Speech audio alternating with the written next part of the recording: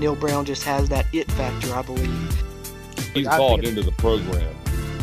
Everybody in the Big 12 is going to know his name, and all the quarterbacks are going to feel his pain. That underdog mentality's always been big for West Virginia. We're just heartbroken that we were not good at our jobs. He is the modern-day Don Nehlen. Trust the climb. And now it's time for the Country Roads webcast.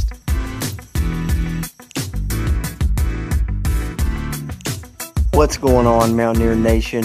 Welcome into the Oklahoma Reaction live stream. I'm here to talk about the heartbreaking 16-13 loss in Norman yesterday. West Virginia, never trailed. They let it, for the full 60 minutes, let it or was tied for the full 60 minutes and, lose the lead on the final play with the clock at 0. So, West Virginia never trailed in the game, but ends in a loss. So kind of a funky stat there. And it was kind of a funky game all around, I think. And, I think as Mountaineer fans, sadly kind of used to the heartbreak that we experienced in that one. But, man, that one still hurt, knowing that you were so close to the highest ranked win on the road in school history, never beating a top 5 team, and you were right there. You were right there for having a second consecutive win over a top 15 team for the first time since 1993.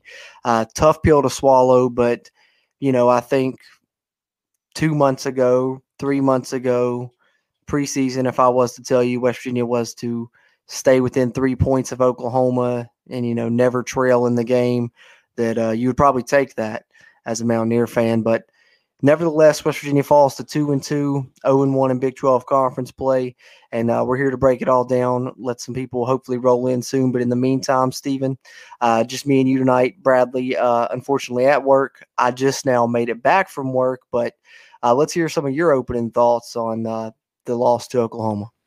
Well, initially, I was heartbroken, as was everybody else, I'm sure.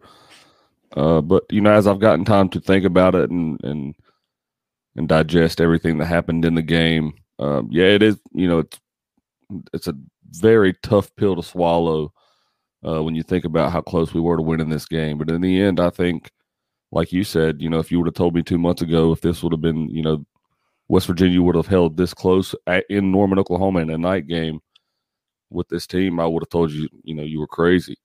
And that was even with how good I expected West Virginia to be going into this season. So, as hard as I've been on, all, the whole offense as a whole, other than Letty Brown throughout the first 3 weeks, I think that I've seen a lot of growth and a lot of maturity in this team in this football game, man. And I really do think that West Virginia has the potential to make a real run at the Big 12 title game. And I'm not just saying that. I really – West Virginia, I mean, people can bash Jared Deggy all they want, and they can blame him and Neil Brown and say that that's the reason West Virginia lost this football game. But, I mean, realistically, West Virginia lost this football game because, it came down to discipline. If you fix even one penalty, I would say 2 to 3. But even if you just fix one penalty, and specifically I'm talking about the one when we're on the half-yard line and then you get, a false start on Parker Moore, Letty Brown was in the end zone. We were going to score. You 100%. Take that away. That's 17-13 or 17-13. West Virginia wins the football game. Yep. Or no, 17-16. Sorry. 17. What about 17-16? But whatever it would have been. West Virginia. Oklahoma. It was enough points to win the football game. So you take away just one penalty, literally just one of those penalties, as many as we had. We would have won the football game. So, to me, it doesn't come down to quarterback play. I thought, in my mind, Jared Deggy played his best football game of the season by far. He made a lot more decisions that you see out of a mature quarterback, that you've seen out of someone who takes care of the football more. And specifically, I noticed, in one drive where he normally has been throwing it up in a double and triple coverage all season and getting, picked off, which he did do early in the football game last night. He threw it away.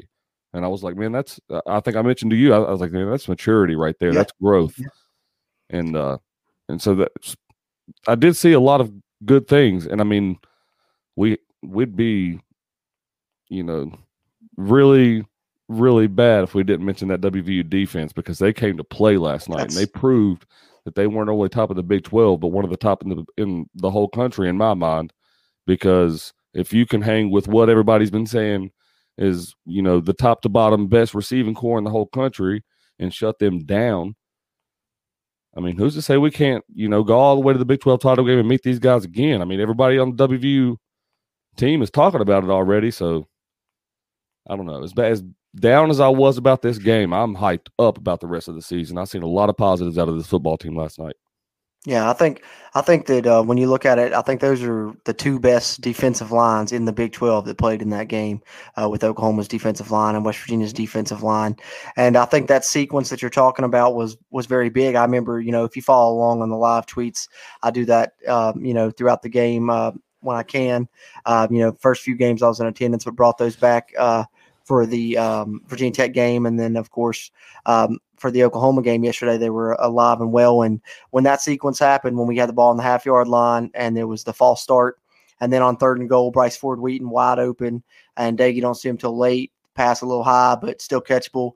But Ford Wheaton can't come down with it. I tweeted right then, I said, circle that sequence, because that's the type of stuff that may come back to haunt you when you could have got 6 right there easily, with the false start. And then again on the 3rd and goal, and and it did come back and haunt you. That was, one of the sequences. I think there's a few sequences you can look at late in this game that, really did it. But to me, that's the one that stands out, because you're on the half-yard line, you get the penalty, and then even then on 3rd and goal, you got the touchdown, but just can't quite get it, and that's just kind of the theme of this game. You were just couldn't quite close it out, I guess. Yeah. But and then, of course, we could talk, on WVU's final drive down to the 30, and you get the snap infraction penalty followed by the snap, which, I've seen a lot of people on Zach Frazier, and I hate that. That's a guy that's a heck of a guy. And, he heard Neil Brown have his back, and I think, everyone needs to have his back, because we don't really know the circumstances of whose fault that was. Zach Frazier's been a hell of a ball player this whole season. I don't think we should harp on him on one mistake in that type of a football game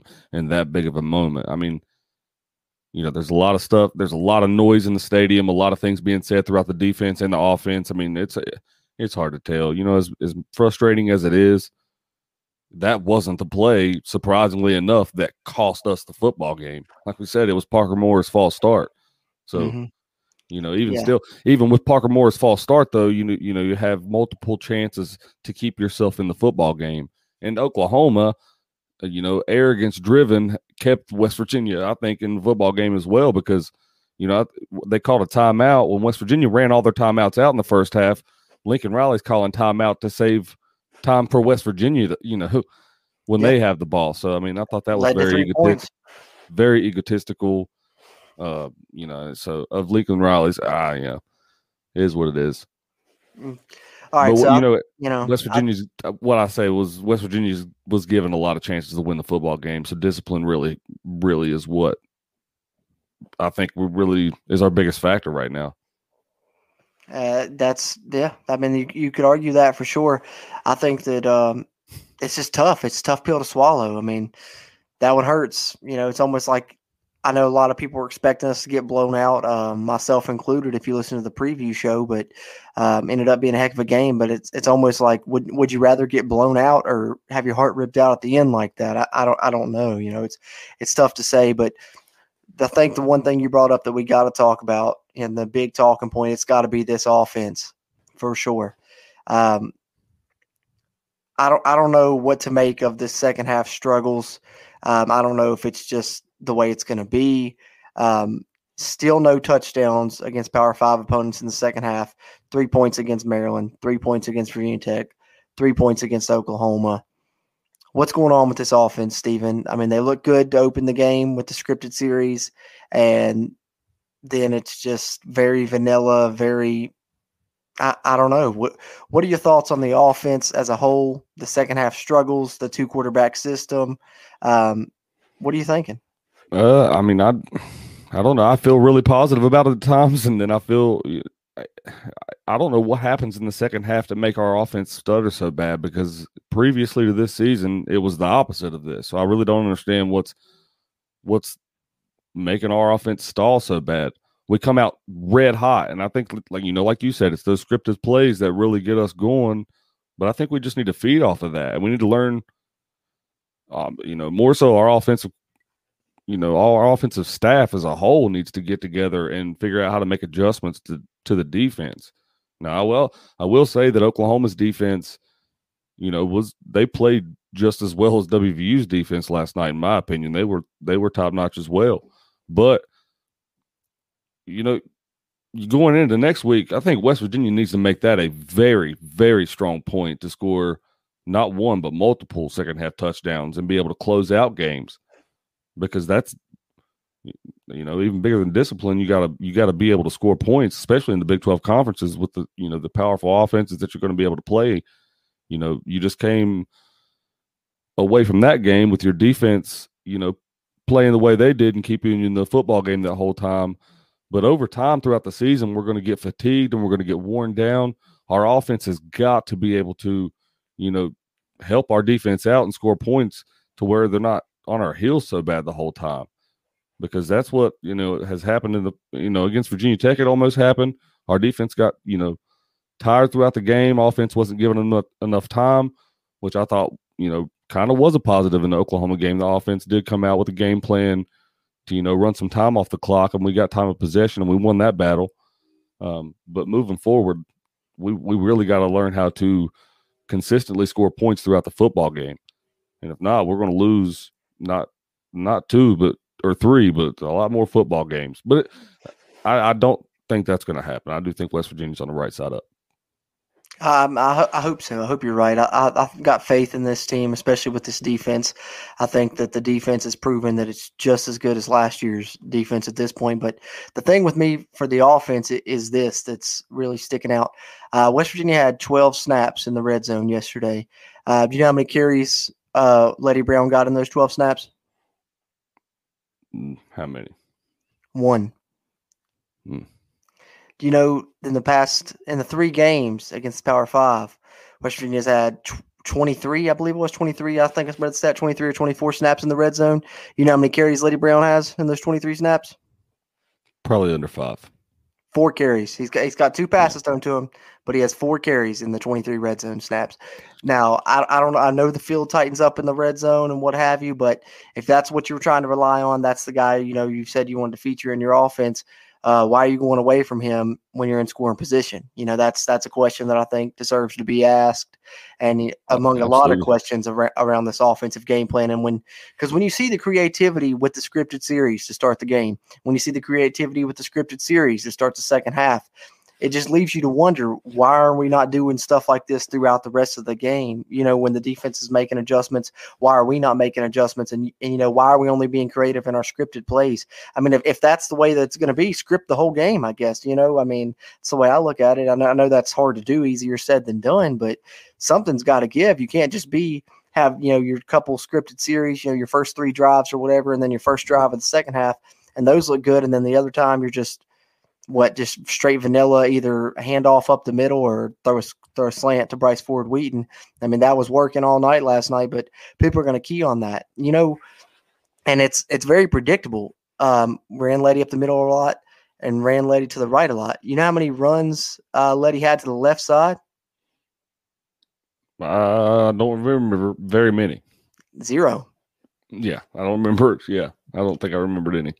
So the play calling is it's an issue, and I think that something has to be done there. Or like you said, this could get disastrous, and you don't want to waste a defense like West Virginia has right now, because that flashes back to 2010. 2010, the Jeff Mullen, Bill Stewart year. That defense ended up being a top 10 defense in the country, but had no offense. You had that Jeff Mullen offense, and that's kind of what it's leaning towards right now. So something's got to give. But let me scroll up here. I'm going to catch up on some of these comments. Yeah, I've been trying to read some of them as well. Got a few people in here. Let's see. Dustin Reed says he did look good early on, I guess referencing Daggy. If he could throw over 15 yards, we'd be okay. Yeah, that's the issue. Daggy looks good on those intermediate passes. Saying all season, if Daggy can stick to those short to medium passes, then our offense, can flourish. And it did last night at times. I thought you seen our receivers make some really good, strong catches over the middle. They just couldn't get it in the yards after catch. As soon as they caught the ball, they were going down, which, like I said, Oklahoma's defense was playing very well. But moving forward, I think that, I think you've seen a lot of stuff out of West Virginia's offense that wasn't so vanilla last night. Even though, we didn't score that much, I think you've seen a lot of sweep plays and a lot of end-around plays that you don't really see or haven't really seen early on this season. So that's one positive I'll take away from this offense. Anyway. Yeah, I mean, they have to throw the deep shots, keep the defense honest, but it's pointless. I mean, yeah, but if you're throwing deep shots is one thing, but you have to have receivers that's going to be able to get separation downfield to be able to get, to get those. And we've gotten that sometimes, but most of the time, Doege's throwing into double and triple coverage, and that's what's making. That's why he's gotten most of his interceptions so far, in my mind, is because he's throwing in types of coverage like that. And when we've seen guys beat guys deep, the throw's 10 yards over their head. It's just not there. So I don't know what you do about that, but you can't tell me that Garrett Green can't do that and that Garrett Green can't throw those slants to Ford Wheaton. And, I've not been one on the start Green train. I'm still not going to say that he should start yet, but you can't tell me that the running lanes don't open up more for Letty when you got the threat of that play actually being pulled on that RPO we love to run. And when you're running an RPO-based offense, that you actually have the read that doesn't help with the running lanes and everything like that. And, like if Doege can't throw the ball more than 15 yards downfield, which I think we've all kind of seen him struggle, the only thing that he really has on Green is knowledge of the offense and going through his progressions, because I think Green can make every throw that Doege makes for sure. That's the way I see it. Well, that's what I was getting ready to say. I think that I think Garrett Green, while I do believe that Jared Doege should still be the starter, I do believe that Garrett Green does definitely, absolutely add a whole new dynamic to this offense that we really need right now. And I think that, moving forward, West Virginia really does need to invest in more of the idea of going with the dual quarterback system, because, we run Garrett Green a lot in the first and then, in most of the second quarter, but then you get in the third and fourth quarter. I didn't really see Garrett Green come in that much. He didn't come in as much as he did in the first half. I'll say that. So I think that. Well, I think a lot of that is just the drives, because it looked like they were trying to put him in once they got past about the 35, inside Oklahoma's 30, kind of use him as like a red zone. Yeah, it was more situational than anything. Right. Yeah, they had you could tell they had a plan of how they wanted to do it, and that's one good thing you can say about it is they're very detail oriented as far as how they're going to do it. Like Neil Brown said, there's a science to it, and they're trying to utilize that and have that plan beforehand. Okay, Green's going to go in this situation, and not just be willy nilly flipping them in and out all the time. But Bradley in the comments there. What's up, Bradley? Miss you. Wish you were here with us. But he says more Garrett Green, and I think that pretty much all of us. He's a GG fan. Yeah. GG. Yeah. I'm on the GG train now. I've been reading comments all day about these quarterbacks though, but I'm going to tell all you guys right now that are watching this, it's Nico's job next year. So whatever we do this year at quarterback, I'm telling you right now, it's not that it doesn't matter, because you're going to have a viable backup next year probably, but Nico is the man. I would tend to agree with you. It's going to be hard to start a true freshman. I don't know. Hopefully the coaching staff will have enough trust to do it, but 100% think he should be the man. But hey, man, we've seen it before. People are doing it more and more in the college game today. If a kid's got talent, like I think he's got talent, I really do. If he's beating defense like that already in high school, it's not like he's beating little cupcake squads. He's beating already D1 recruits. He's beating the guys he's going to play next year. Yeah, I mean, that's true. That's true. And if you got a guy that's talented enough, I think you take those bumps and struggle through those bumps and bruises of him being a true freshman, because it's going to pay off, down the road. Dustin Reed also says, I don't know if y'all listen to the ABC broadcasts, but even Kirk was hyping the defense and the O-line was surprising him too. Yeah, I mean, that defense is real, I think. I think, like we said, in the preview show, I know we mentioned this would be the test to see how good this defense was, and they definitely passed that test. For sure. Oh, absolutely. I think, we was all, I think talking about how this was the litmus test for the WVU defense and if they were the real deal, because up to this point, I think this was the biggest test, not only this season, but in the last two seasons. So, they by far passed the test in my mind. Fletcher Daniel says, y'all shot y'allself in the foot once again. Life as a WVU fan, man. You think we'd be used to it by now and expect it, but still always get your hopes up every time. Yeah, well, you got to believe one day that you'll be there. That's what's going to make it sweet eventually, is when it eventually does happen and you don't fall short, then it's going to be not like West Virginia hasn't been there before. Years I've waited for this. This is a common theme. I get it. West Virginia does this year in and year out, but it's not like West Virginia hasn't made it to the national championship game before. They've been there twice before. So we can make it there again, and we can win the game. We just have, we got to stay with the team. Chris Marcheski says Doege can't score more than 3 points in the second half. Worse yet, his mistakes lead to big scores for the other team. And that's very true normally, although last night they didn't lead to very many big scores for Oklahoma. I think our defense held very true and honest last night, and I think they did a very good job. And what I really want to point out is Jackie Matthews' interception. I thought that was, what a play. Amazing what a play. catch. Amazing play. Yeah. Yeah, I understand the Doege criticism. We're right there too. But yesterday's game wasn't on Doege. I mean, Doege had 9 incompletions. He did have the 1 interception, but that interception ultimately amounted to a punt. I mean, it was 3rd and 14, and they got it on their own 20. Maybe get an extra 10 yards if you end up punting on 4th down. But that turnover wasn't too bad, and overall, Doege wasn't bad yesterday in general. I thought that he actually played pretty decent, and I don't think that loss falls on Doege. I mean, the offense is in his hands, I guess. He is the quarterback, but he's not the one calling the plays either, and we've seen the offense struggle in the second half all season, and I think it's just a bit of a trend right now. Bradley in the comments also says the thing that impressed me most was the physicality, both offensively and defensively. Also, no one knows more about how bad that loss hurt than Zach Frazier. West Virginia kid knows how much it hurts. He'll rebound. Absolutely. Zach Frazier Young, definitely rebound. You've heard the first few weeks, Neil Brown sing his praises. Highest graded offensive lineman on PFF.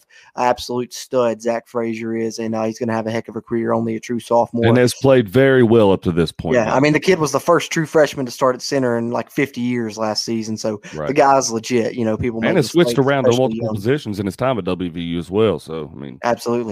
Absolutely. David Phillips says, I don't like the green sub-ins at all. How do y'all feel about that? I mean, of course, I would love to just be able to have one guy and just Green be that guy, because I think, like I said, what you have with Doege. Green kind of gives you a spark. But I think right now it's just not feasible, because I don't think that Garrett Green knows the offense enough and can go through his progressions and knows how to read coverages enough for him to be the starter, unless you're going to really dumb it down and just run a ton of read option and just have him have a couple, like a route tree of like a screen and a slant, hitches, something like that, just quick, and limit it to one side of the field to where he only has, two progressions to go through rather than a whole thing, because I don't think he's capable of doing that yet, So I think right now, maybe 2 quarterback system isn't the best overall, maybe not something you want to do long term, but I think right now that's just where West Virginia's at, because I mean, that's just who you got. Not long term, but like I said, I could be wrong. So I've been wrong before. But it's it's my belief, and people that I've talked to, I really do believe it's Nico's job next year. So I do believe West Virginia takes their lumps with whoever they've got this year, which is why I believe a dual quarterback system would be positive for West Virginia's offense moving forward. Yeah, I mean, to me, that's when our offense has been most effective. Mm-hmm. Yeah. I mean, I'd agree with you, Stephen. And I think that you've got a guy that knows how to do it, because look back at Troy. He did it for a couple years there and won, 11 games in both of those seasons, using 2 quarterbacks in almost every game. So Neil Brown says there's a science to it, and I trust Neil Brown to discover that science. And, I didn't see any really big mistakes, going on with the sub-ins or anything like that. And as long as you keep it simple enough to where it's the same for your offensive line, just like Neil has said, that I think it's going to work. And I think what you're going to see, though, is you're going to see more Green. I think he had 6 snaps against Virginia Tech. I don't know exactly how many he had this week, but I'd say it was 15 to 20 probably that he was in there. So you're going to continue to see more Green, I think, moving forward. So, and I don't think that's a bad thing. Will Corbin in the comments says we went toe-to-toe with the number 4 team. Yeah, absolutely. Hats off. I've seen a lot of people bashing Neil Brown, which I think is absolutely ridiculous. You just went in and almost beat a team that you haven't beaten since joining the Big 12, stuck with them all game, never trailed, and he's doing this with a below-average offense. So, as Steven said, maybe Nico's the guy, and I have great faith that he could be. What's Neil going to do when he gets an offense to go along with these powerful defenses he's had these past 2 years? I think it begs the question. Yeah, that's the thing. You got to wait and see, because the common theme for West Virginia recruits, especially the higher up ones, is they don't normally work out, and so that's what really worries me. But then what really kind of really just makes me feel comfortable with everything. Excuse me.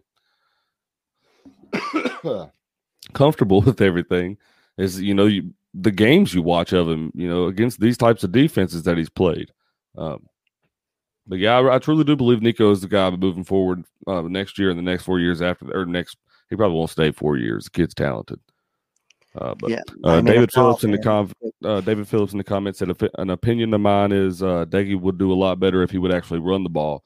I actually agree with that, and I do believe that he did it a couple times yesterday. Finally, yeah, he did. I think moving forward, you're probably going to see Doege try to run the ball a little bit more. I think it was Jed in the pregame on WVU's network. He was talking about how you're going to see Jared Doege start to run the ball, as well as you're going to see start to see Garrett Green throw the ball a little bit more, because you're going to see competition in those quarterbacks on who wants to see the field on more occasions. So I do think that both of those quarterbacks are going to start doing things that is going to surprise some people, especially in the next few weeks, because you got a game against Texas Tech this next week, and that's a great opportunity at home to come home and prove what kind of football team you are, especially bouncing back off of a heartbreaking loss like that.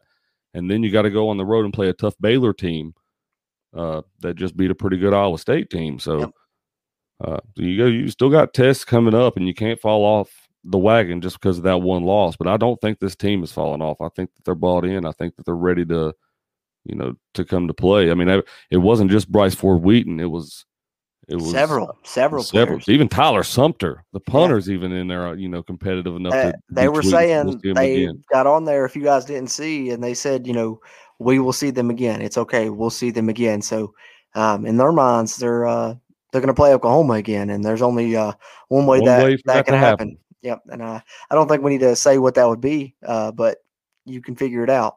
Bradley Brown, we were well on our way to 2 TDs in the second half and shot ourselves in the foot both times. Yeah, I'd agree with that. You were about to finally, get that monkey off your back.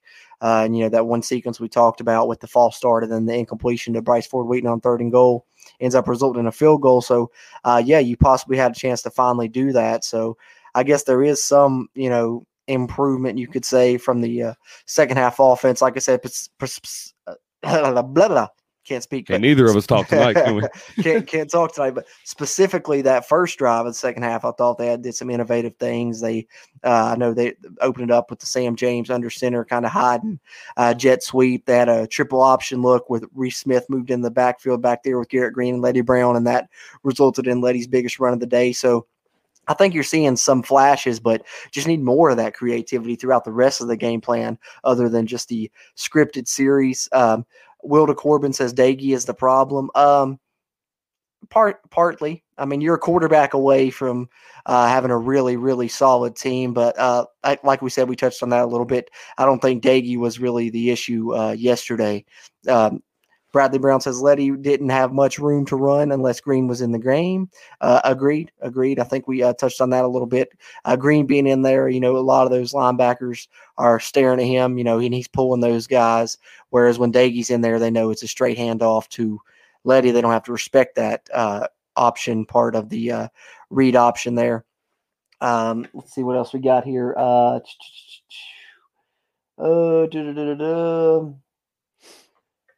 Chris Marcheski says he will decommit and go with the bigger school, talking about Nico, I suppose. I've heard a lot of people say that, especially after his game on ESPN the other day, and I think he's got a couple more on ESPN, he'll say, but I don't believe that. Nico seems 100% balled in. He's been the biggest peer recruiter. He's been trying to get guys to WVU. He's talking to the other commits all the time. I think Nico's 110% a Mountaineer come the spring because he's enrolling early. So I think I don't see that at all. Let's see what else we got here. Hi, Mom. My mom jumped in the comments there. Had to give a shout out to the mom. Fletch Angel says Matthew should have had another one, but he was too worried about celebrating. Yeah, he about had 2 picks on the night, but and I would have loved to get another one off Rattler. That's really what you needed. You needed one more turnover, and you could have done it. Dave Phillips says one of our friends deleted me off Facebook for defending Daggy last night after the game. Hey, I'm telling you, Facebook WVU fans are brutal. It doesn't matter. You can't hardly talk to some of them. I know I didn't really get into it. I had a guy commenting on one of our live tweets saying that Neil Brown and Shane Lyons were running the program into the ground. And so, I just responded real quick with, best recruiting class in school history, and just almost had the biggest road win in school history in his 3rd year with a below average offense. But hey, if you say so, because there's no way to reason with that. So. People don't throw it. West Virginia fans don't throw in all these other factors. A lot of the times, man, you gotta think we don't have a lot of star-studded power on this offense quite yet. We're at least 1 or 2 recruiting classes away from what this offense is truly going to be. Dave Phillips also says that drop pass by Wheaton, Daggy threw the perfect ball. If he threw it lower, it had been picked, referencing that 3rd and goal. Yes, at the time that he threw it, but also Ford Wheaton was back there doing jumping jacks for 5 seconds before Daggy spotted him. And that's the one thing about Daggy is he tends to lock on receivers. And, several times, you'll hear it on the radio broadcast. Tony Caridi will be like, there's a guy wide open on the right side of the field. Daggy never looked away from the left. And that's just kind of one of the bugaboos about Daggy is sometimes he'll lock on to a receiver. And then other times you see him go through his progressions and do great. So it's just really a mixed bag with Daggy, just like you'll see him throw a great ball and then you'll see a few terrible ones. So consistency's always been the issue, I think, with Daggy. Let's see, got some more here rolling in. Dustin Reed says to what you just said about dumbing it down for Green as far as plays. If you think about what we do in the second half, it wouldn't be much different. Our second half playbook is a run up the middle, slant and a screen here and there, mixed in. Hold on, these things are flowing in quick. Scroll back up. Mixed in with an overthrown deep ball. I think Green can handle it once he gets some practice at it. It's hard to see what he can really do, only getting a couple snaps. That being said, they should still start Daggy. I'd agree with you. I think that right now you have to start Daggy. Like I said, I don't think Green is ready, and I think that Neil Brown was kind of expecting him to be ready this year. You heard him mention in the post game that they thought that Green would be ready in the spring, and he wasn't. He's finally coming along now. So, but I think with Green, you would have to dumb the offense down even more. Maybe it's not too much different than what you're doing, but if you're dumbing it down to where it's only one side of the field and he's reading 2 receivers versus Daggy having 4 men on a pattern and going through a 4-man progression, it's going to make a defense a difference, and defenses are going to be able to key on that easier, I believe. And especially if if for a kid that hasn't played football that long, if he doesn't know how to read defenses and he doesn't know how to, call plays that well, that's a learning curve. You got to take some time to adjust to that. So, really, it's kind of not that surprising that he hasn't caught on to the offense that well yet. And because the Division I playbook, and especially as complex as an offense as I'm sure they're trying to run at West Virginia, I think, even as simple as it is for someone like that hasn't played football, I'm sure it is pretty complex. Mm-hmm. So, Yeah. And that's the thing with Green that a lot of people don't realize, and I think that's why Neil pointed that out following the Long Island game, is that Garrett Green was, he was a baseball player. He didn't have the traditional quarterback upbringing as far as he didn't play 7-on-7. He is the offense that he was in high school was a heavy run offense. They would throw the ball 2 to 3 times a game. And, he probably had a one-man route, didn't have to go through any progressions. So he never had to learn how to read coverages. He never had to learn how to go through progressions, things that normal quarterbacks do, especially ones that are in passing offenses in high school. Goose Crowder was in an offense similar to what West Virginia runs now, Neil said. And, he already knows how to do that. So not only has Garrett Green had to learn the playbook, he's also had to try and learn how to read coverages, when defenses are disguising coverages, recognizing coverages, going through progressions. It's all new to Garrett Green as far as, the quarterback things that are not just, running and throwing the football. It's the mental side and the recognition side. It's all new to Green, which he's apparently coming on, in that aspect. He is catching but it's on still going to quick, take some time. Yeah. I mean, and the guy's athletic enough to make up for what he lacks in that department, I think. And that's the bright side of him and why you're seeing him get on the field. Despite that, the guy has a lot of potential. Dustin Reed says that guy on Twitter is crazy. Brown is building something great here. Absolutely. Trust the climb. That's what we've said since the beginning here. And we're still supporting that. I have the utmost respect for Shane Lyons. Absolutely. I mean, the guy just did $55 million upgrades to the facilities. And then plus that's not including what they've done, on the basketball side of things, as well as, to the stadium. That's just what they did, over there at the Puskar Center. So, and I noticed things when I drove on campus last week. They've built something where the old field house was. I'm not sure what the building's actually called now, but that place is absolutely huge and it's beautiful. As you can imagine, the rest of the facilities there. But I don't know, it's a big place. Yeah, absolutely. It's like a brand new modernized field house is what it looks like. All right, so we're all caught up on the comments now. So here's a couple things I wanted to present to you before we wrap this thing up, Stephen. All right, I'm going to ask you, the offense following the Oklahoma game, better, worse, or about the same as you thought it was? Better. I would say I know you disagree. The same. Yeah, I would say, but I don't want to. I'm not going to say worse because I felt like they did do some things. That opening drive was impressive. As far as what I thought they were, is that? Yeah. As far as what you thought, like before the game, and then versus after better. the game. They are better than what I thought they were. While I thought that our biggest problem was not really knowing where we were, so to speak, I guess to say, because we were just turning the ball over left and right. I think our biggest problem is discipline. I really truly do. I think if we get our those few mistakes figured out and learn how to clean up all those penalties, you win football games. I think you're probably undefeated right now if you don't have penalties like that. Yeah, we got to be able to run the football. That's the one thing that's hurt us. Well, we're able to run. In my opinion, we're able to run the football. We just choose not to, and that's my biggest, gripe with the whole thing is because Letty can and has been proven to run the football effectively, especially in red zone situations. And I have no idea why we just absolutely refuse to give the ball to Letty Brown in the red zone.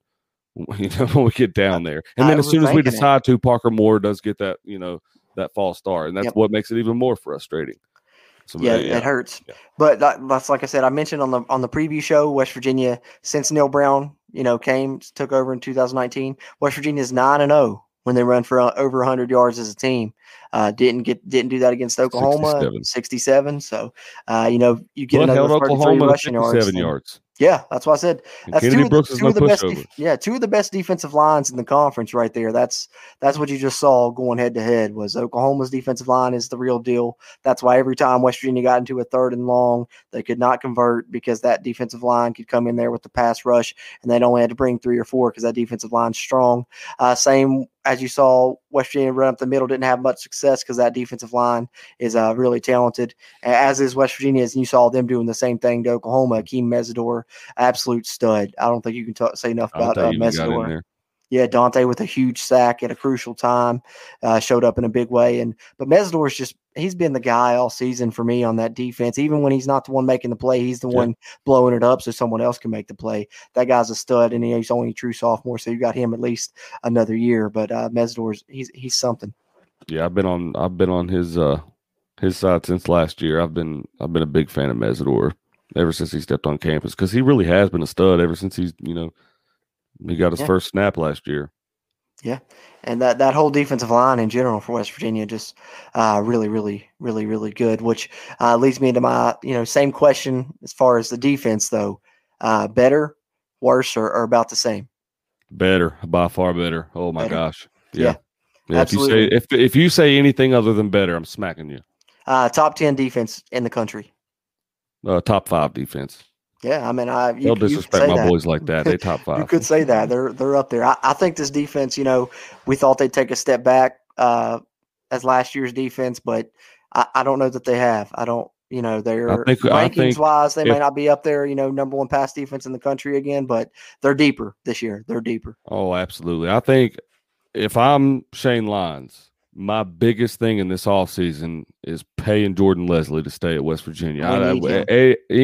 Whatever it takes. And that's what I've touched on that before. I think whatever West Virginia needs to do, maybe not our offensive coordinator because, there's some question marks there. We need to keep Jordan Leslie. I think Neil Brown needs to make it a point to get these assistant coaches the money they deserve and to keep them at WVU and not let them leave to go to another college for the same position for more money. Insert Jamal Adai here. All right. I agree 100%. Which we'll wrap this up soon here. I know we're running a little long, but a lot to unpack with this one. But one thing I wanted to ask you, I did hear this presented, and I thought this was very interesting that someone brought up, and I wanted to get your thoughts. Under Holgorsen, the big thing was no defense. We're putting up all these numbers. Our offense is great, but we don't have no defense, and that's why we can't win these football games. Well, have we traded that for the opposite? Have we traded all offense, no defense for all defense, no offense with Neil Brown? Or do you think it's just too early in Neil Brown's tenure and he doesn't have the pieces yet? What say you there? Yes and no. I think I'm going to sound like a broken record here. I said the same thing about Dana Holgorsen in his first 2 to 3 years in the Big 12 conference. I said that he needed to have time to get his recruits up and his time to really see what his offense and his recruits can do. And I will say the same thing for Neil Brown. I think the difference is Neil Brown actually cares about the recruits and the depth of his recruits and the quality of his recruits that he's bringing to West Virginia. I think he cares enough about winning football games that he wants to win on a consistent level and win championships and maybe conference championships or what have you. But I do think that he wants to create that type of level of program. And so I do believe that his recruits will be a lot better. And I think that, that it's a very true statement when you hear that the cupboard was left bare from Dana Holgorsen when he left WVU, because I don't think that he left it in a place that they had a lot of depth at all. And even a lot of the ones that did, that he did recruit ended up transferring out and leaving. So we're really, we're only in Neil Brown's third season at WVU. And I mean, you could even with last year's shortened season, there was a lot of stuff that created chaos there. So I really do think that not even next year, but the year after, I think you're going to see West Virginia make a huge, huge jump in the talent that they put on the football field and the type of product that you see from all three sides of the ball. And I think that we would also be amiss to not mention the special teams play of West Virginia, because to me, West Virginia, although we've had Tavon Austin, Von Rivers, a lot of these guys that have been really good return men in the past, it's not really been the kick return game, I guess, but more so the kickoff game. We haven't really been that great in kickoff coverage or in special teams in the all-around phase. And while Neil Brown, especially this year, Neil Brown has got the special team playing like some dogs. That defense and the special teams. We've already had 2 blocked field goals this season. And, I mean, they made me very hopeful that they were going to block that one on the last second last night. But, it's a whole different culture than what we have with Dana Holgorsen here. And as high up as I was on Dana in his early on in his tenure at WVU, things change. I really, truly believe in this staff that Neil Brown has. Maybe not the entire staff that he has, but for the most part, I believe in what they're building at WVU. and what they've created. And while the offense may struggle right now, I do believe that they're on, like I said, the right side up. And I think in the coming weeks they're going to surprise a lot of people, including you, Cruz, on how they approach the game. Because I do think Neal Brown's a smart guy. He's very intelligent, and he showed it in the past on how he can adjust the teams and adjust the games moving forward, especially late in the football season. And that's what excites me about this guy. Is West Virginia, while I've been alive and been paying attention to this team, has not ever been a team that was late in the season type of football team. We're more of an early on type of team and then fall off later in the year because we're dealing with injuries and depth issues. But Neal Brown's the type of guy that worries about those depth issues and more specifically, positions like the defensive and offensive line that's going to see a lot of injuries and a lot of, rotation throughout the year. You need fresh legs and a lot of talent at those positions. I don't know. I could go on a lot about what I like and what I believe in this in Neal Brown and the guys that he's got. But no, I really do believe that we're in a lot better position, even though we may have traded the defense for the offense. Even though I don't think it's such a gray or white and black type of situation. I think it's more complex than that. Yeah, I think the thing that stands out to me at this point, yeah, you could say that at this point, but I think as Dustin Reed says in the comments here, we can't say that yet without all of Brown's recruits. Yeah, I think the jury's still out on that one until Neal Brown gets the pieces, because by the way he's talked about his offense, by the way his offense is designed, that he needs a running quarterback. That's what he wants. He wants a dual threat quarterback in that system. And I think you're kind of putting a what's it called, a round peg into a square hole, or vice versa with having to use Kendall and Daggy. But like you said, the cupboard was left bare, so he just kind of had to do what he could early on. But I think the thing that stands out to me about it is you're not getting blown out, even with the struggles you've had and with the depleted roster that Dana Holgorsen left you with, and being outmatched on paper. He still finds ways to keep his team in the game up until late in the game. We saw that last season, even in 2019. Most games we saw that last season. He's only ever been blown out a couple of times, and I think those couple of times was more a talent issue than anything. But Neal Brown's going to find a way to be in the football game and give his team a chance. And what else do you want from your coach? At that point, is to have your guys ready and have a game plan that gives you a chance to win the game and keeps you in every game. It might rip our hearts out as Mountaineer fans if we're close in every game, and the losses hurt that much more, but also makes you proud that you have a coach that gets your team ready and says we're not going to be blown out no matter who we play. Hey, and I will point out, I think even Bob Huggins took to Twitter last night and was defending Neal Brown. So he did. Hey, Daddy has spoken, okay? Yep, that's the king. That's the king right there. Yeah, the king has spoken. Everybody just needs to chill out. Just be patient. That's what one thing we need to learn. The slogan's trust me, climb for a reason. We just need to learn some patience, man. I mean, I know I do too. I'd say I get depressed like everybody else. Man, it'll be all right. We get there. We will. 2019, 2020, you're really trusting the climb. I think this year, you're still trusting the climb, but you're starting to see you move up those rungs. You're starting to see you climb that mountain a little bit. You beat a top 15 Virginia Tech team. You were right there for the biggest road win in school history. You can view it as this is the same old West Virginia, but in my mind, yeah, maybe. I don't view it so much as that, because the same old West Virginia would have seen a drop off on their defensive side of the ball this year from last year. With all the coaching changes that we've seen and the people that we lost with Tyke and all them guys, our defense is right there, if not better than last year. So we're seeing growth. I think our offense even is better than last year. Our offense wasn't that great last year at all. Jared Deggy, played by far better at keeping the football more secure, and Letty Brown was a stud. But other than that, you didn't see we had a lot of drop passes last year. Our offense was ineffective. Man, shout out to the receivers. They've looked good this year. Yeah. They've got their confidence. They've got their swagger back. Yeah, I do believe that. I mean, your boy Sam James, he's looking good too. Yep, and Bryce Ford Wheaton, best game of his career last night. Yeah, if we can just get a rhythm, we'd be all right. Like I said, I think our biggest problem is discipline.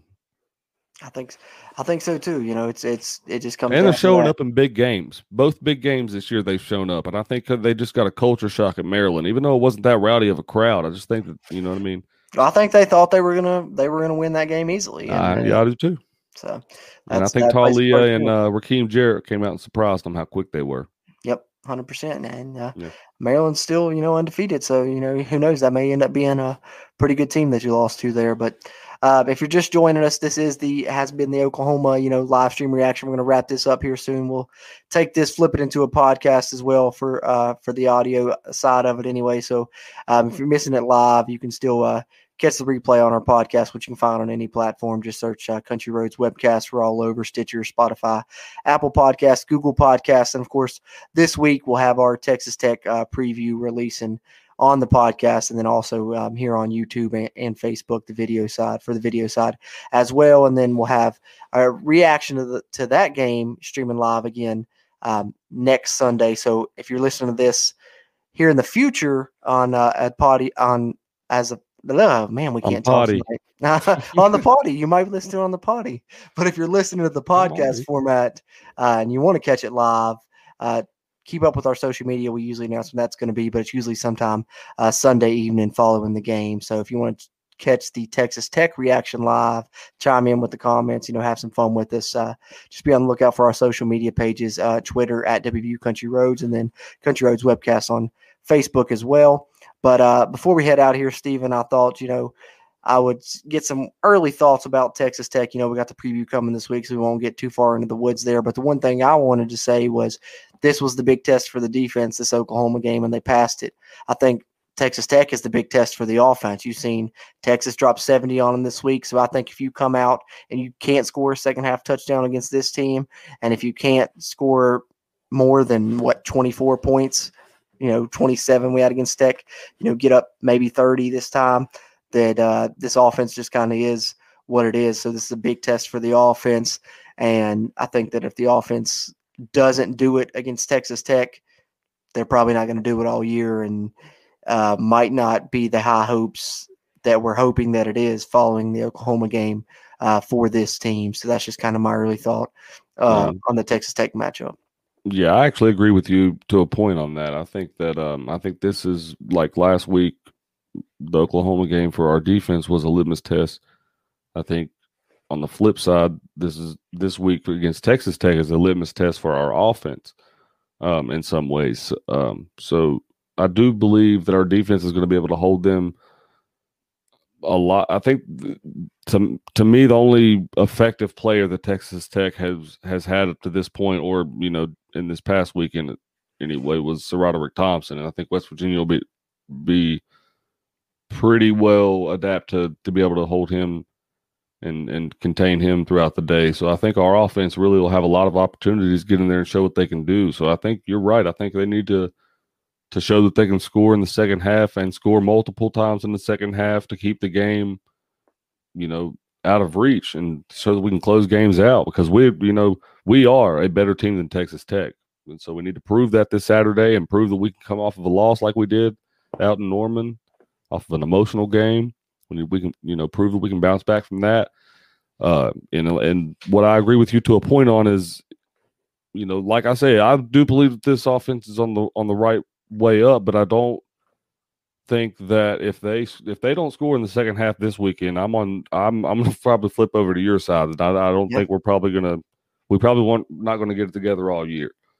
But it is my belief that I think we're going to get the ball rolling this weekend, and I think you're going to start to see a lot of momentum start to build from this game moving forward, because it's not no easy game after that going into Baylor down there in Waco a week after that. So you do, like I said, you got a few tests coming up in the next few weeks with Iowa State and Baylor and a few of those guys. So I think we really need to prove what our offense can do this coming Saturday. I agree 100%. It's put up or shut up time for them, really. The offense has got to do something moving forward. Yep, gut check time for sure. That being said, we will preview that game this coming week. You can find the audio on the podcast, and then the video, of course, will be here on Facebook and on YouTube.